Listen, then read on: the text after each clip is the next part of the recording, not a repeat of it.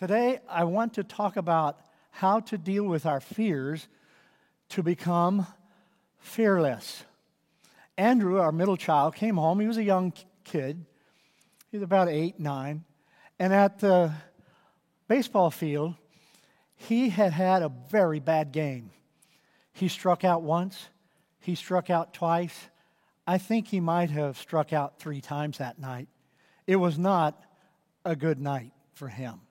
He came home in tears. I worked through the feelings and emotions that he had with him, and I didn't judge him. I didn't try to tell him he shouldn't feel, however. I let him feel the way he did. But I said, I don't think you're as bad as your worst game. I think you're going to be okay.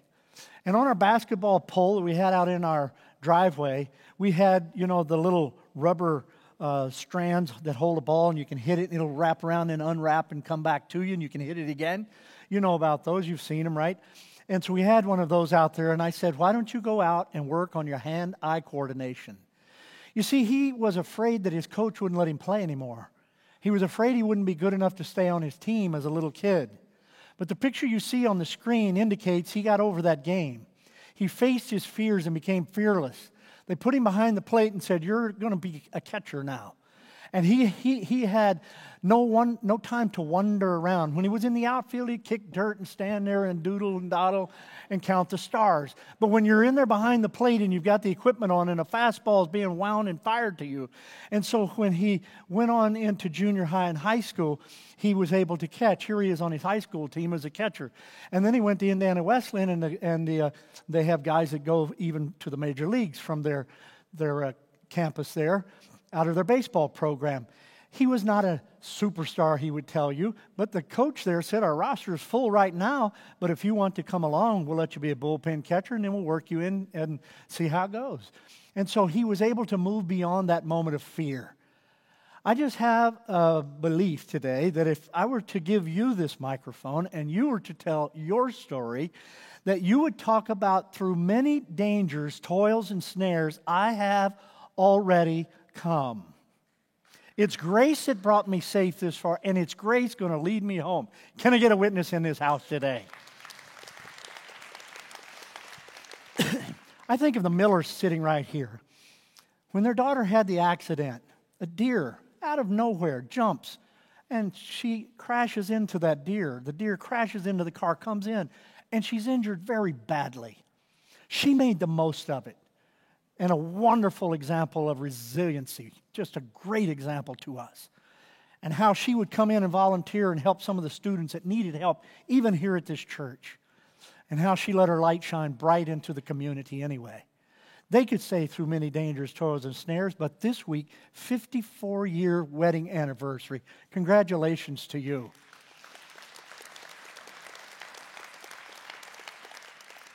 And the list goes on around this congregation today. We join with those from the Bible that have had experiences like this. David, in the scripture that was read by Pastor Melanie a little bit ago, he's experiencing some of these types of things. And there are 3 questions I want to ask this passage today that when we receive those answers, I believe they can help us to move from fear to fearless. Everybody say that together. Fear to fearless. That's what we want to do. The first question that we ask is, what do you know about God? What do you know about God? Verses 1 through 6 here. Look at verse 1. David says, the Lord is my light and He is my salvation. Now when you read that, you think about lamp to our feet, light to our path. But he's saying He is our light. It's really saying He is our well-being. He gives us the well-being. On this beautiful sunny morning, He gives us strength. And then He is our salvation. It means that He rescues us whenever we were in a situation that could have taken us under. And then He says, the Lord is my safe refuge. Verse 2 of our passage here, we would understand that He's talking about being eaten in His flesh. The wild animals, as He is out in the wilderness, could take Him over. And then in Psalm 14 and 4, it talks as if our enemies would come over us, and they would overshadow us, and they would empower us, and they would eat us just like a piece of bread. How many of you like toast? Lift your hand if you do.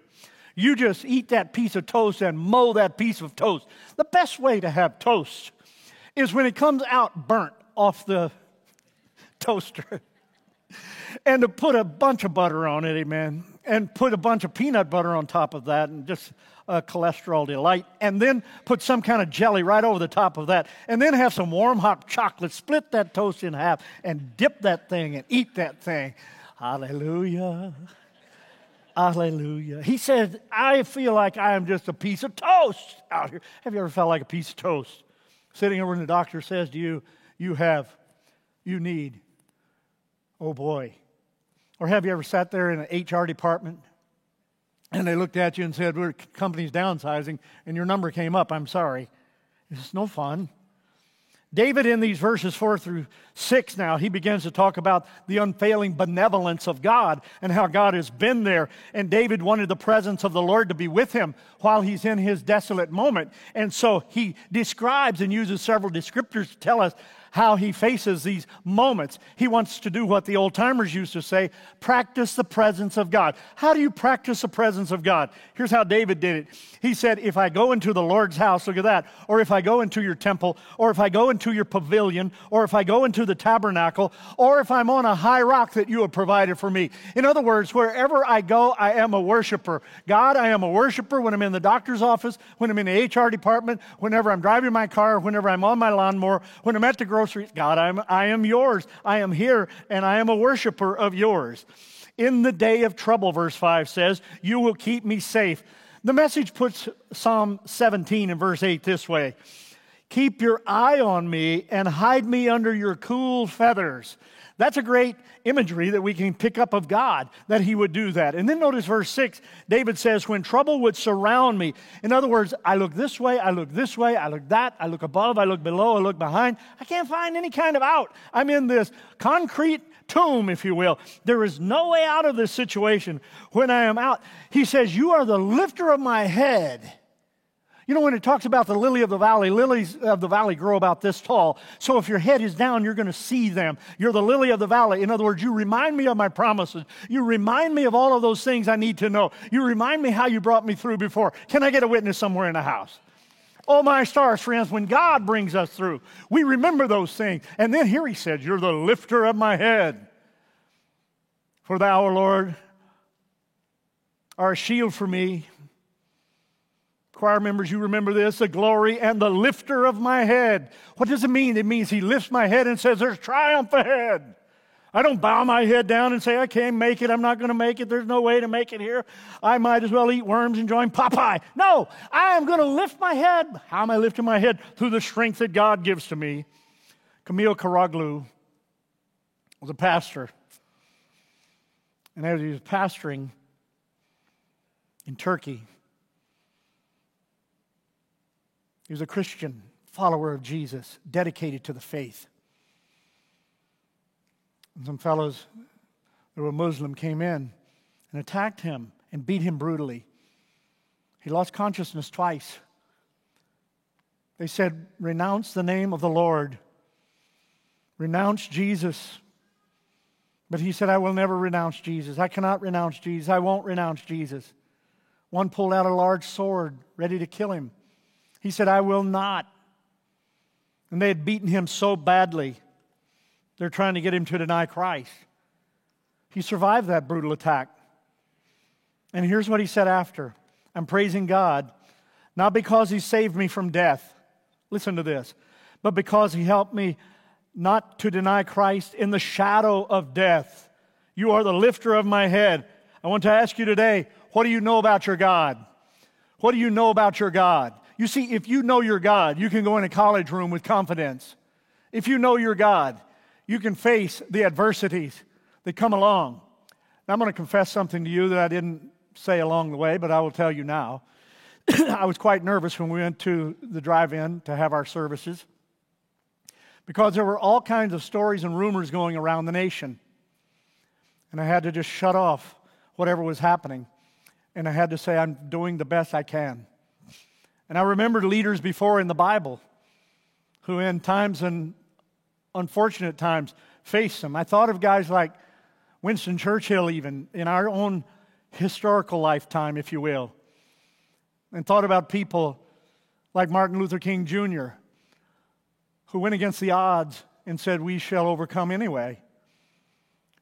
And when it came time to go up on that trailer for the first time, something some of you didn't know, but as we were gaining notoriety and attention, because news outlets from around the nation were calling and wanting stories.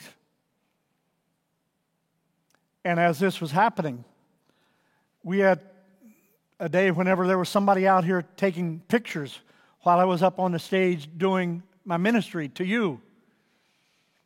And they were trying to get us shut down. And I said to the team, let me go up on the stage first. If anybody's going to do anything crazy, they'll do it to me. I didn't know who was in the cars. All I could see was windshields and glares from the sky. I didn't know who was sitting there. But I said, God, I know you. And I come up here as your ambassador, and I felt the Holy Spirit in an unusual way, and He anointed me every time I stood up there. And I thank Him for His presence. Our God is real. If you don't know God, you're going to fold and cave in seasons of adversity. But if you know who your God is, you'll be able to withstand the wiles of the devil, because our God can help you overcome. And He can help you overcome what's happening now. And then the question is, what do you need from God? Verses 7 through 13 take us in our second question. What do you need from God right now? I don't know what you need from God. I don't know what you need from Him. David says in verse 7, he said, I need you to hear me, and I need you to have mercy on me. And as we were singing some of the songs this morning, I was just thinking of all the study I've been involved in this week in these messages and in the passage and the original understanding of the passage and trying to give the clearest understanding to you today. And I was thinking, man alive, these songs are expressing what David is saying. He's absolutely saying, God, everything seemed to be against me, but I know that you can help me and strengthen me in this moment here. In verses 8 and 9, he needed God's face to be toward him. You know, a lot of times in the Scripture it would say that God's face is turned away from them or something. He maybe would be turned in anger. And you remember when Jesus is on the cross, the Father turns away from him because He can't stand to see the sins that He has laid on him, the iniquities of us all, Isaiah says in 53. And God can't stand, so He turns away. David says, no, I don't want you to turn your head from me. I want you to look at me. I want you to look at me. Have you ever said to your parent, I don't want you reading the paper. I don't want you looking at the computer. I want you to look at me. My granddaughter was over one day, and she said to me, she said, no, Pop, I don't want to look at your phone. I want you to look at me. She didn't want screen time. She wanted pop time. David says, God, I want God time. Have you ever been like that? I have. Hey, it's me. It's me. Hello. I need you. I need you. I want you. He sought the presence of God. That's what this means. He sought the counsel of God. He sought the blessings from God. Hallelujah. David is saying here, I know when I get in your presence. And then verse 10, look at that. David needed the Lord to receive him. And Eugene Peterson writes it this way in verse 10. He says, even if my father and mother should desert me. And some among us may have had that happen. Even though father and mother may desert me, you will take care of me. God has no stepchildren. You're His child. He loves you. He has brought you into the family, and you're His, bought with the blood of Jesus Christ. Chuck Swindoll tells in one of his messages about a fellow who had come to faith in Jesus Christ from another religion, and his family disowned him to the extent they had a funeral service for him, and they never mentioned him again. But this verse became a hallmark verse for him. And then look at verse 11 and 12 of our passage here. David needed to clearly understand God's way for him. In Psalm chapter 5 and verse 8 it says, lead me in the right path, O Lord, or my enemies will conquer me. Make plain your way for me to follow. Make it plain for me to follow me. Psalm 143 and 10 puts it this way. Teach me to do your will, for you are my God. May your good spirit lead me on level ground. My mother taught me to pray a long time ago. Kevin, pray that the Lord will lead you in a plain path so you will have the understanding you need in the moment. I like that. I've lived off that. Lead me in a way I can understand. she also knew I was very simple. So I needed to have that kind of instruction. Verse 13, he says, God, I want to see the goodness in the land of the living. Well, we're living here and they're living in heaven. So what do you think he meant? He says, I want to see you do something now in this land where I am living. In my lifetime. In our lifetime. God, I want to see you do something. I want to see you stand tall in this moment. I want to see you show up. I want to see you do something extraordinary. You get the credit. God, that's what I'm asking for. I'm asking for you to show up in the land of the living and do something great in this place. Oh, man, isn't it neat whenever God shows up in the land of the living? Man, he showed up here. Bill Jones drove that tractor and spun that sucker around and brought it down out there about mid-court, laid that scoop down in and pulled that up. I said, man, we're getting to see what the generation before prayed about. We're getting to see something happen that the older gents of the church took me up on the hill one day and talked to me about as the moon was coming up. We have seen it in the land of the living. Not another generation, but this generation to be able to see the Lord. And wouldn't it be great if America received a revival in our lifetime, in the land of the living, to where many people came to faith in Jesus? I would love to see that. He's lifted up. Why not us? Why not now? Our need is great, just as great as it's ever been. Chuck Swindoll said he was preaching a message one time, and he said there was a fellow that came in. And later the guy said, you know what? My circumstances were so bad I had tried to commit suicide. And he said I was unsuccessful. And he said, tonight I came to church and I heard the message.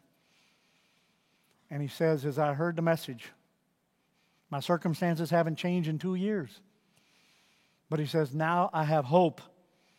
And he wrote this, now I can hold on, for he, God, has pitched a tent over me, protected me from the blast.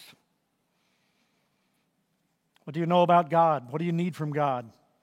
And then I ask you one last question. Will you place your hope in God? Look at verse 14. The scripture says to us in verse 14, it says, wait for the Lord. Wait for the Lord. If you're good at waiting,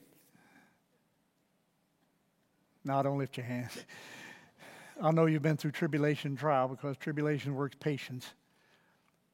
But you know what wait means? Hope. Trust.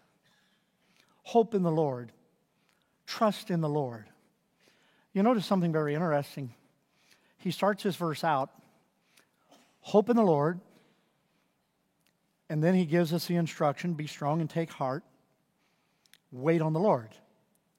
Have you ever had a hamburger with a bun on the top and a bun underneath? If you have, say yes. All right, here you go.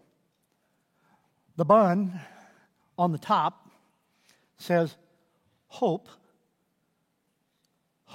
for the Lord.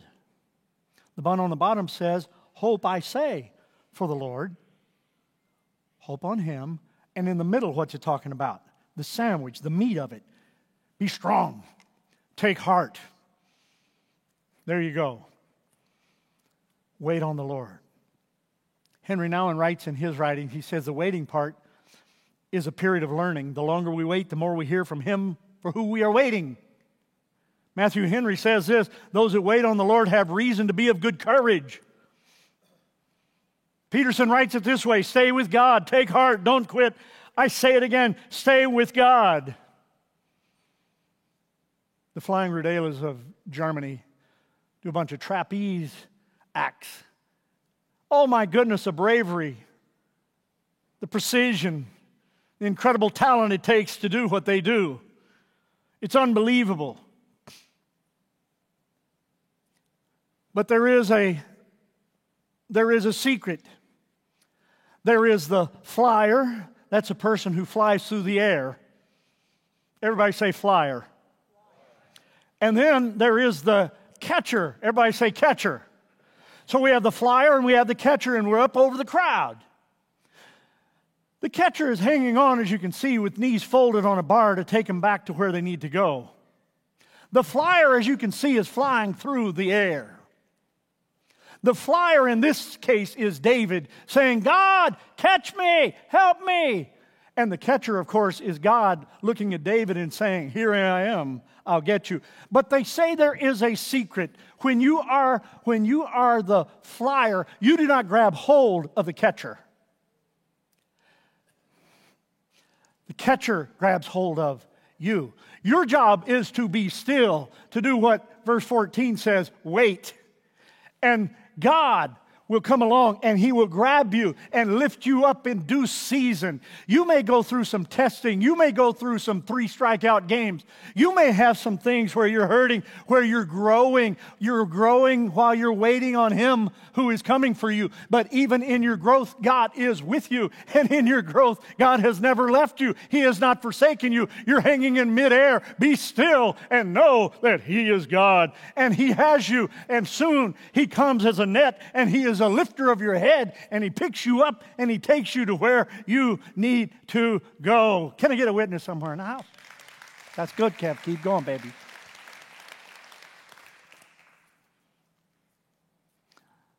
I read a story about a mother that took her little kid to the store for some lollipops. Now, when I was a kid, I enjoyed, we called them suckers in Missouri. I don't know what you call them here, but I liked them.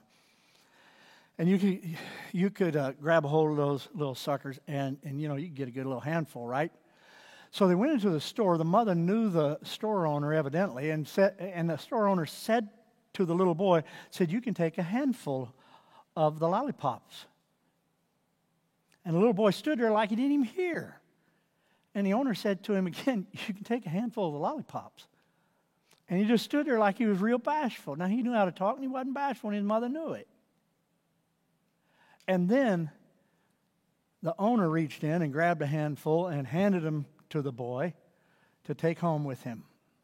When they got outside, the mom said to the little boy, said, why did you just stand there when he told you you could have a handful of lollipops? And he said this, I knew his hand was bigger than my hand. Wait on the Lord. Be strong. His hand's bigger than yours. He can do in a moment what you can't do in a lifetime. Let go. Fly free. Stay still. Know that God is there to catch you on the other end. And He's promised to never leave you and He'll never forsake you. Can I get a witness in the house? Now, Lord Jesus, in this moment, we give you thanks for the privilege of being together, worshiping you. We love you. You know how to minister to every heart here, every heart watching, every soul listening today. You know exactly where we are, and you know exactly how to minister, both to make yourself look good and to complete your purpose in our life. We do not command you today. We simply come to you as your children, requesting you would hear us and saying, God, you have been our help in ages past, our hope for years to come. So in our present reality, may you be strong and may we be still. In Jesus' name, let's stand together.